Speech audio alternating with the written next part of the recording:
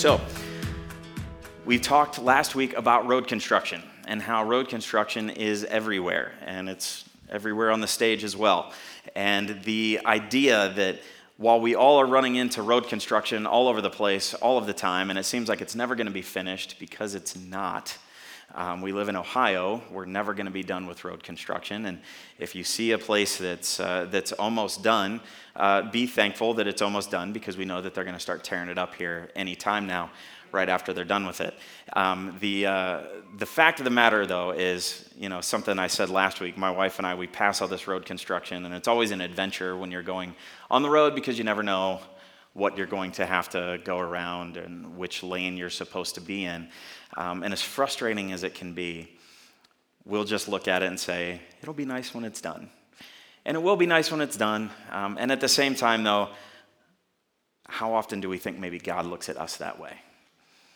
In the construction project that he's doing in our life, and the things that he's doing in your life, and the things he's doing in mine, to grow us closer to him. He's maybe looking at us and saying, boy, it'll be nice when it's done. And we know that that will never be done. That process will never be done until we meet him, that it's an unfinished process that is something that is continually happening, because life with Jesus really is a process that is never finished. But God is constantly working on us. And just like road construction, it's never convenient, but it's always necessary. It's always necessary for God to continue to work on us. And last week we started with this idea of a disciple, because as we're being molded and shaped and growing, and we talked about knowing the Lord and growing in our knowledge last week, this idea really is us being more of a disciple of Jesus and growing as a disciple of him, as a follower of him. And so I put out a definition of a disciple last week, and I'd like to start with that again, to look at that definition that is based on biblical principles. And so this is kind of my definition, but it's one that I'd like for us to all look at, and it says, a disciple is completely committed to knowing, loving, and following Jesus.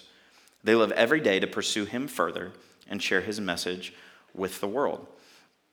And that really, in many ways, sums up what we're all about here at Connect Church as well, that we're committed to knowing, loving, and following Jesus. And that construction project, if you will, is never finished, and living every day to pursue him further and share his message with the world. And last week we talked about getting to know Jesus more. And so I wonder how you did with your own connection point that you wrote last week about what is the one step you could take to get to know Jesus better. If you missed last week, I would highly encourage you to jump on the website and listen to it. All of the messages you can listen to at any time. You can even subscribe and down onto your phone, and you can listen to those anytime. But if you missed last week, I would highly encourage you to listen to that, so that you can understand the part about knowing Jesus and how important that is in our growth and being more of a disciple of Jesus. And so today I want to focus, though, on loving Jesus. We're going to talk about loving Jesus, knowing, loving, and following Jesus. Today we're going to look at loving him. And we're never finished loving Jesus. We never get to a point where we say, I love Jesus enough. And he can never love us, and as far as we're concerned, he's never finished loving us either. That process of him loving us is a constant thing that's happening, but his love is perfect. His love is complete.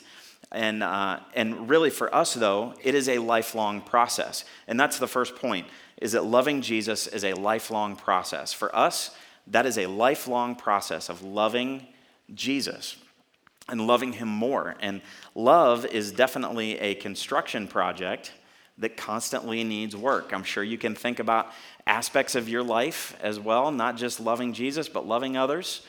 And that is a constant project that we're working on. But the thing about loving Jesus is that the more you get to know him,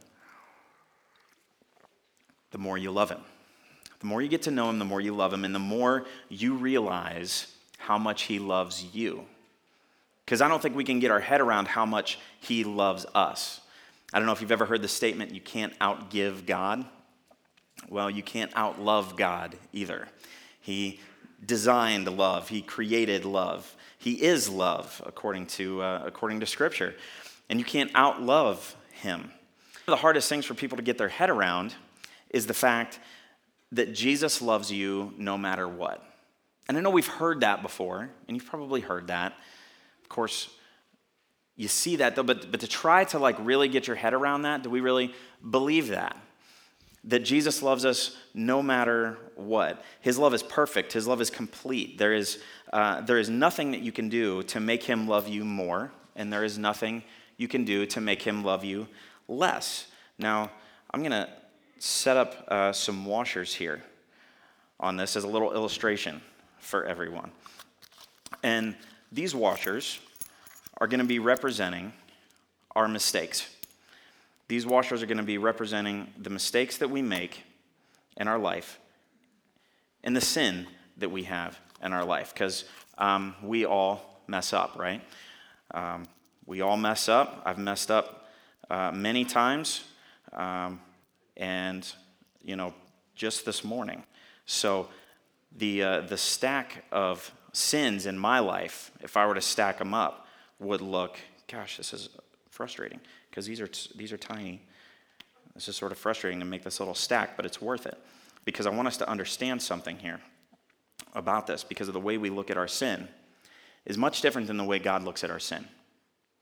The way we look at sin is in many ways the way that you all are looking at these stacks of washers here, okay? Because God has a much different perspective than we do. So we see these stacks of washers, and just for illustration's sake, right? God is looking down on us. And if you could go to the next picture for me here, you can see, looking down on these washers, this is an image of what this looks like if I'm looking down on those. You really only see 3 from that perspective. You can't tell me how many are there. You can't tell me how high they are. You see 3, but you see washers. And that's really an illustration of how God is looking at us, right? God looking down at us, and he sees washers. He sees sin. He sees mistakes. He absolutely sees them. But we see them this way. We see them down like this. And if you could go to the next picture for me. We see them like this. We see the different height. We see the different weight. We see the different size. And we measure those things. And we look at those sins, and we look at those mistakes. And we look at those with a much different value than the way that God looks at that. Because God looks down and he sees sin, and sin is sin is sin. But we look at it from the side, and we see, well, that person's stack is bigger than that person's. And maybe mine has much more weight in my life, and so I'm holding that over my own head. And we take that perspective, and we take that comparison game, and we think that that affects God's love for us. And we think that that affects the amount of love, the quality of love. And when we look at it like that, which is very human of us to do, because we're imperfect, and we look at sin, and we see the different weight and the values. But God looks at sin, and he sees sin. And there is no difference in sin in terms of weight and value to God. He sees sin, and it only takes one sin to separate you from God. And so we've all messed that up. And so why do we bother weighing the height of each person's stack? It's because that's the way that we are. And then we let that affect the way that we love God and the way that God loves us in our own mind. If you have your Bibles, turn to John chapter 21. John chapter 21. We're going to read a story, a quick story about Jesus talking with Peter. And this takes place after the resurrection. So the resurrection has happened. Jesus was crucified. The resurrection has happened, and the disciples in many ways are on the run. And they are fishing, and they're out on the Sea of Galilee fishing. And there's someone on the shore that yells out and says, hey, why don't you throw your nets on the other side? Because they weren't catching anything. So they throw their nets on the other side, and they bring in a huge catch of fish, something like 158 fish, if you read further up into the passage. A ton of fish. And it's then that John realizes that it's Jesus, and Peter kind of confirms, yeah, that's Jesus. I've seen this movie before, because there's been kind of, a story just like that earlier in the scripture when they first met Jesus. And so they bring in all the fish, and Jesus says, come on shore, I'm making breakfast. Let's sit down and let's have a meal and let's talk. And he brings them all on shore. Now, you have to understand Peter's perspective on this. This is after the resurrection. This is the third time that he's appeared to them, but this is really the first time that Jesus has had a chance to really sit down and talk with Peter since he denied him 3 times. If you know the story of Peter was the guy that said, I will never deny you, Jesus. I will go to my grave. I will be there by your side the whole time until that night. And until that night, 3 times he denies Jesus. And on the 3rd time, it says that he locked eyes with Jesus and that he ran and wept bitterly, it says. I can imagine how you would feel. And that piercing moment of the Son of God looking at you and knowing, you know that you did exactly what you said you weren't going to do. And you did it 3 times. And so Peter sits down here with Jesus on the shore. There's your background.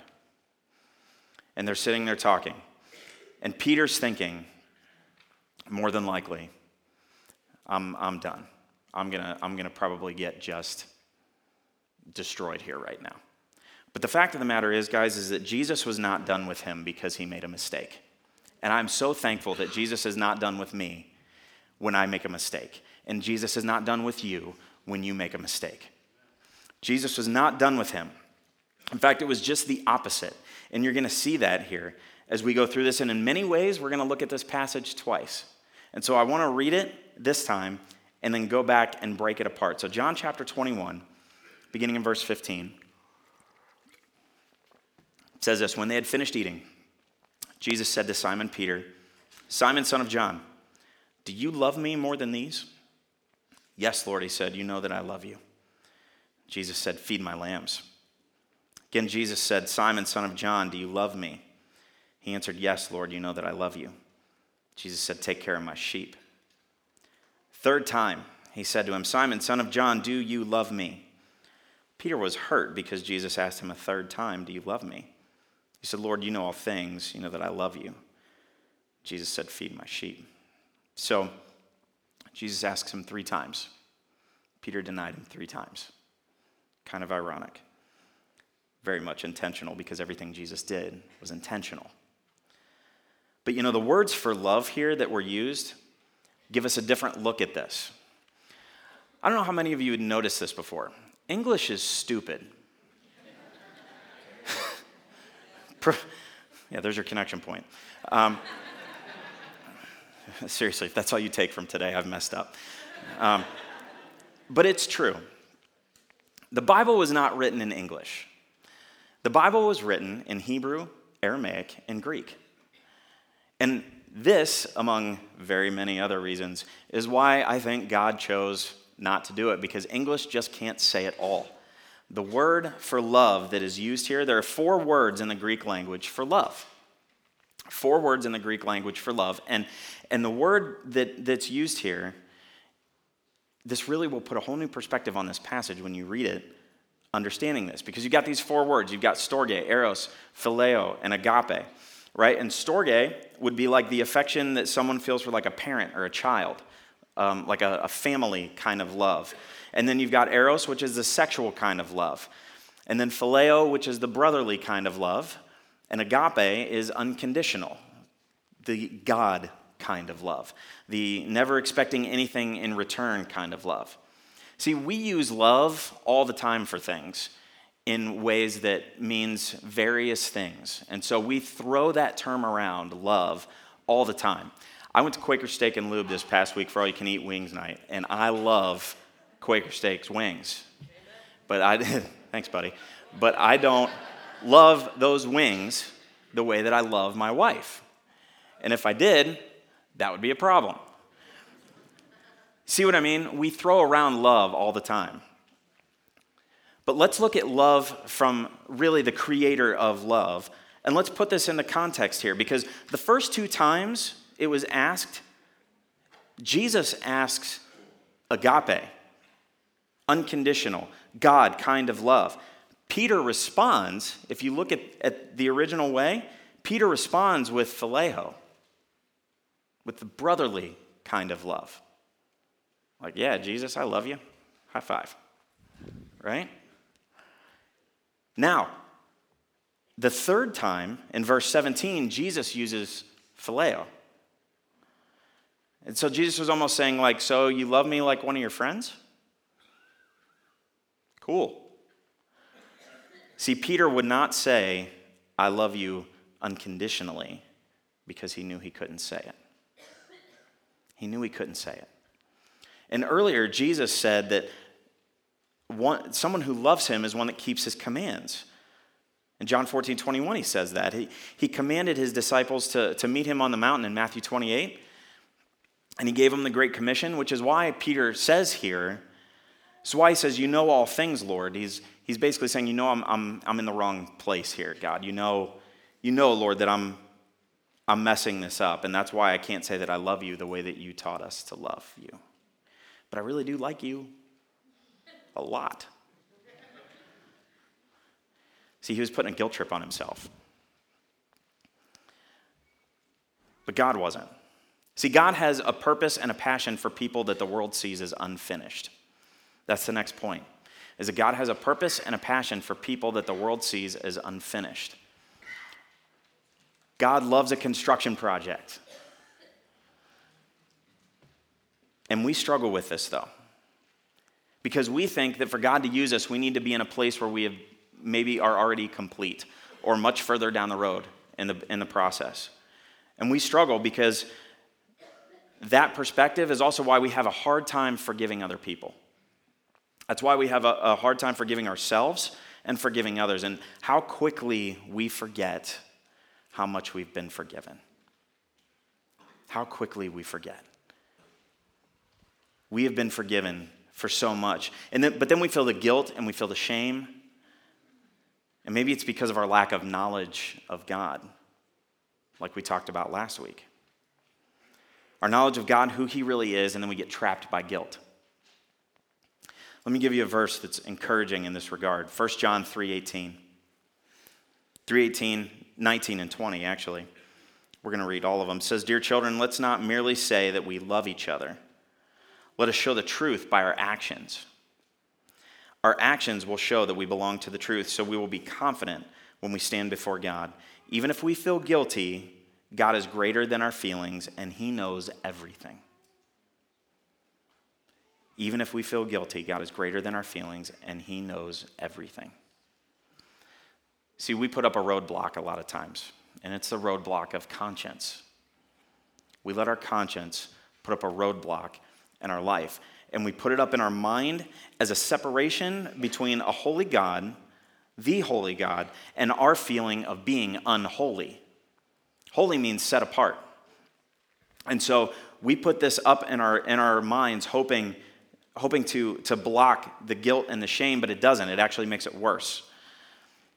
Because Jesus doesn't stop after he cancels your sin. He's also come to free you from guilt and shame. God doesn't put you on a guilt trip. He doesn't forgive you to put you on a guilt trip. Jesus was not putting Peter on a guilt trip here. We may read into it that way, and we may think that when we mess up and we're talking to God about things and we're feeling, we're feeling ashamed and we're feeling the need to go to God, or maybe we feel so ashamed that we don't even feel like we can go to God because I've done this and I've done that and I'm not even worthy to talk to God right now. How many times have we done that to ourselves? But that's not what the Word of God says, because Jesus basically answered Peter in John 21. He didn't say, all right, well, yeah, you screwed up. I'm kind of done with you, bud. I'm going to move on to somebody else. Because Peter answered him back, with that brotherly love. But notice what Jesus was saying back to him there. He was saying, feed my sheep, feed my lambs. He's saying, serve. I want to use you. Let me use you. Jesus said, okay, this is where you're at with love, with loving me. At least you're being honest. At least you're being honest. Great. I'll meet you there. I'll meet you there. See, we don't have to come over to this place. We think we do, but really repentance is just a matter of turning around and realizing that God's standing right there the whole time. We think that we have to come over here and meet God way over here. In fact, he's standing right there with you. He just wants you to turn around and fall into his arms. Because guilt and shame and regret, those things come from looking behind us. And fear and anxiety and the things that might be, those are from looking ahead of us, further ahead of the things that might be, instead of just being present with the Lord and being present with Jesus, because that's really the only place that matters, is where you're at right here, right now. Worrying about the stuff in your past, or worrying about the things that are coming ahead, that are on the road ahead, that you can't control. Granted, we need to keep an eye on our rearview mirror, but as we've heard that analogy, I'm sure, a million times, there's a reason the rearview mirror is smaller than the windshield. We do need to see what's coming up ahead of us, but we don't need to worry about necessarily or freak out about what's 10 miles ahead of us that we can't see. And we just really need to learn from the things that have come from behind us, not feel guilt and shame over them. We need to be present with the Lord and realize that he loves us. And to receive his love, we need to let him free us from those things. So have you received the love of God? Let me ask you that. Have you really received the love of God? Are you reflecting God's love because of you being able to receive that love? Do you bring that love to other people? Look at Psalm 103, verses 8 through 12. It says, "The Lord is compassionate and gracious, slow to anger, abounding in love." Hear this, those of you that think, oh, I screw up and God's just being mad at me and he's punishing me. Look at this verse. "He will not always accuse, nor will he harbor his anger forever. He does not treat us as our sins deserve or repay us according to our iniquities. For as high as the heavens are above the earth, so great is his love for those who fear him. As far as the east is from the west, so far has he removed our transgressions from us." I think we need to hear that verse. Maybe you've never read that verse or had it that way. But when you look at other people's lives and you see what they're doing, isn't it clear how many people are just desperate for love? Desperate to be loved. We all are. We all want love, and we all want love and acceptance. But the great thing about God is that when you give love to somebody, when somebody gives away love and then that person gets what they need so badly, that God will then bless you because you're doing what he's created you to do. You get a blessing from giving love to other people. And a lot of people think that Christianity and being a Christian is much more complicated than it really is. We put this list of do's and don'ts, and we think that is what it means to be a follower of Jesus. A list of do's and don'ts has much more to do with religion than it does to do with a relationship with Jesus. There's a big difference. The list of do's and don'ts is something that we have created because we think that if you do these things and you don't do these things, then that's what makes you a Christian. And that maybe is what will make my heart grow closer to God, when in fact, the process should really be the opposite. The closer your heart grows to God and the more you get to know him and the more you get to love him, the byproduct of that will be the behaviors. But we try to handle it the other way. We try to do it. We try to give the checklist and say, well, if we're doing this and we're doing this and we're doing this, then that must mean my heart is close to God, when it really happens in reverse. This is why getting to know Jesus and loving Jesus is so important. See, when Jesus had just a little bit of time left here on earth, he grabbed his closest followers. He grabbed them, got them together. His time was limited. His hours were limited. And you know what he didn't do? He didn't say, well, guys, here's a list of places I don't want you to go. Here's a list of things I don't want you to do. Please don't watch these shows on Netflix. Please don't listen to this music. Please make sure that you wear clothes that are just like this. He didn't give them a list of do's and don'ts. He said something really simple, and it's in John 13, 34 through 35. He says, "A new command I give you, love one another. As I have loved you, so you must love one another. By this, everyone will know that you are my disciples if you love one another." By this, by your love for one another. Not by your list of do's and don'ts, not by what you're wearing or what you're not, or any of those things that you want to fill in the blank with that we all try to do, and we all do it, myself included. We do it, and hopefully we can catch ourselves doing it. But we do that because here's the deal. There is no way to be effective in what God has for you without loving other people. You cannot be effective in what God has for you to do for the kingdom without loving other people. It has to start there. And there is no way to love other people without completely loving him. It's really hard to love people without loving Jesus first. And so how do you define love? Because if that's the standard, right, if this is the thing that we're supposed to do, this is the command, so then we should define love, because we've established that English is dumb. And so we need to look at this definition of love. And what does that look like? I don't know if you can really talk about that without and saying, yes, we need to love people, but how do we know what that means if you don't know that you're being loved? Okay, so most people define love. If you were to ask people, it's a really hard word to define.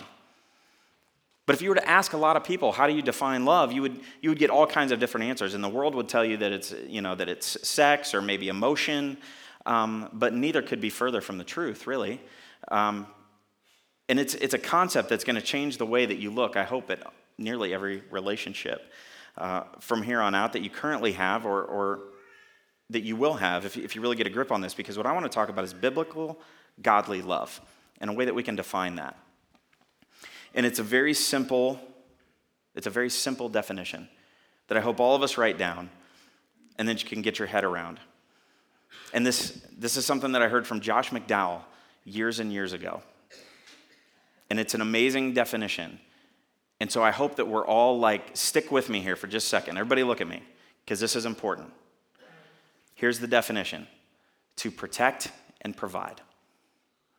To protect and provide. It's really simple, but it's really not, because it covers so much. Think about this. The idea of godly, biblical love, to protect and provide. If you really love someone, that every decision that you make about them, everything that you do towards them, for them, will line up with protecting and or providing for them. If someone truly loves you, same thing. Students, too many times, I'm going to talk to you guys for just a minute, too many times we think that we love someone or that someone loves me. I challenge you to put it through this filter. Is this person that I think loves me protecting and providing for me with the things that they're doing or the way that they're treating me? Are they protecting and providing for me? And that covers so many areas. That covers so many different things. But for the rest of us, this is also a filter that we need to put this through. Because some of the people maybe that we have around us, some of the ways that maybe we are treating others, am I really loving them? Am I protecting and providing for them? Are they, in return, that as well? Do they actually love me? And I want you to now put this through the lens of God. Think about God. Think about God's love for us. Everything that he has done, everything that he is doing, and everything that he will do is to protect and provide for his greatest creation, his masterpiece, you and me. That's his love. That's godly, biblical love, to protect and provide. And so that's why the connection point this morning is this: Jesus is never finished loving you. Jesus is never finished loving you. As I've said, there's nothing you can do to make him love you more. There is nothing you can do to make him love you less. But there is something that we can do to love him more. There is something that we can do to love him less. But to know that he has never finished loving you and that we need to grow in this area, this unfinished area of our life that will never be finished, because we can always come to love Jesus more. And that's going to affect so many things in our life. And so then I go to the next part of the connection point for you to fill out again this week. I wonder, what is one step that you can take this week to love Jesus and others more? The one step I can take this week to love Jesus and others more is What is that for you? What is that for me? I hope that this is something that you can think about and write down. You may need some time to weigh through this, and I want to give that to you right now. But I hope that you'll write something down. And this is not to throw away what you wrote down last week. Because here's something interesting. Maybe what you wrote down last week could be the same thing this week. That's not a cop-out, by the way. It's the truth, though. Because getting to know Jesus also means loving him more. But what is one thing that you can do this week to love Jesus and others more? Would you bow with me for just a minute? And I want to give you just a moment to maybe jot something down on your outline, or even type it into your phone if you're keeping notes on the Bible app, where you can enter it right there so that you can save it. And put it in a place where you can look at it this week. Because Jesus has never finished loving you. And he deserves all the honor, glory, and praise. And we get the chance to get to know and love the creator of the universe more and more every single day. Are we taking advantage of that amazing privilege? And if you're not totally sure that you know Jesus, that you have a relationship with him, maybe you didn't know that he loves you so much. And yeah, we all make mistakes. We've all got different stacks of sins in our life. But that's why Jesus came, is to save us from those, because we can't save ourselves. There's nothing we can do to wipe away those mistakes in our life. We can never be good enough. But praise Jesus, we don't have to be good enough, because Jesus paid the price for our sin. He paid the price for you and for me. If you do know for sure that you're going to heaven to be with him one day, I just want to encourage you right now, just thank him for that. Just thank him for that right where you are, right now. Pray and thank him for the fact that you know that your sins are forgiven and that you don't have to worry about the stack of sins that the enemy tries to remind you of over and over and over again. And if you want freedom from that, let me introduce you to Jesus. If you want to know more about that, please, let's talk when the service is over. Or even maybe talk to the person next to you. If you want to come down front and pray, we can certainly do that. But I hope you've written down, all of us, something, that one step this week that you can take to love Jesus and others more. If you know Jesus, I hope you've got something written down there. If you don't, maybe that thing to write down is you want to put your full faith and trust in him. Would you stand with me? Let's pray. Father, we love you and we praise you, God. We thank you so much for your unconditional love, for your agape love for us, God, that we can never repay. But Lord, you love us so much. We're so unworthy and we don't deserve it, God, but you love us so much and we thank you for that. And God, I pray that each one of us can take this charge to love you and love others more this week, Lord, to protect and provide the way that you do for us. God, I pray that your Holy Spirit would just continue to move in this place as it is right now, Lord. And if there's one that doesn't know you, Lord, that maybe the enemy is just weighing them down with guilt and shame, Father, I pray that you would free them as only you can from that today, God, or at least have them to begin taking steps toward you for that, God, because the only place we can find salvation is in you. So God, I pray that you would move in such a mighty way today, Lord. If there's one that doesn't know you, I pray that they would make that decision today. God, we love you, we worship you, we praise you. In Jesus' name.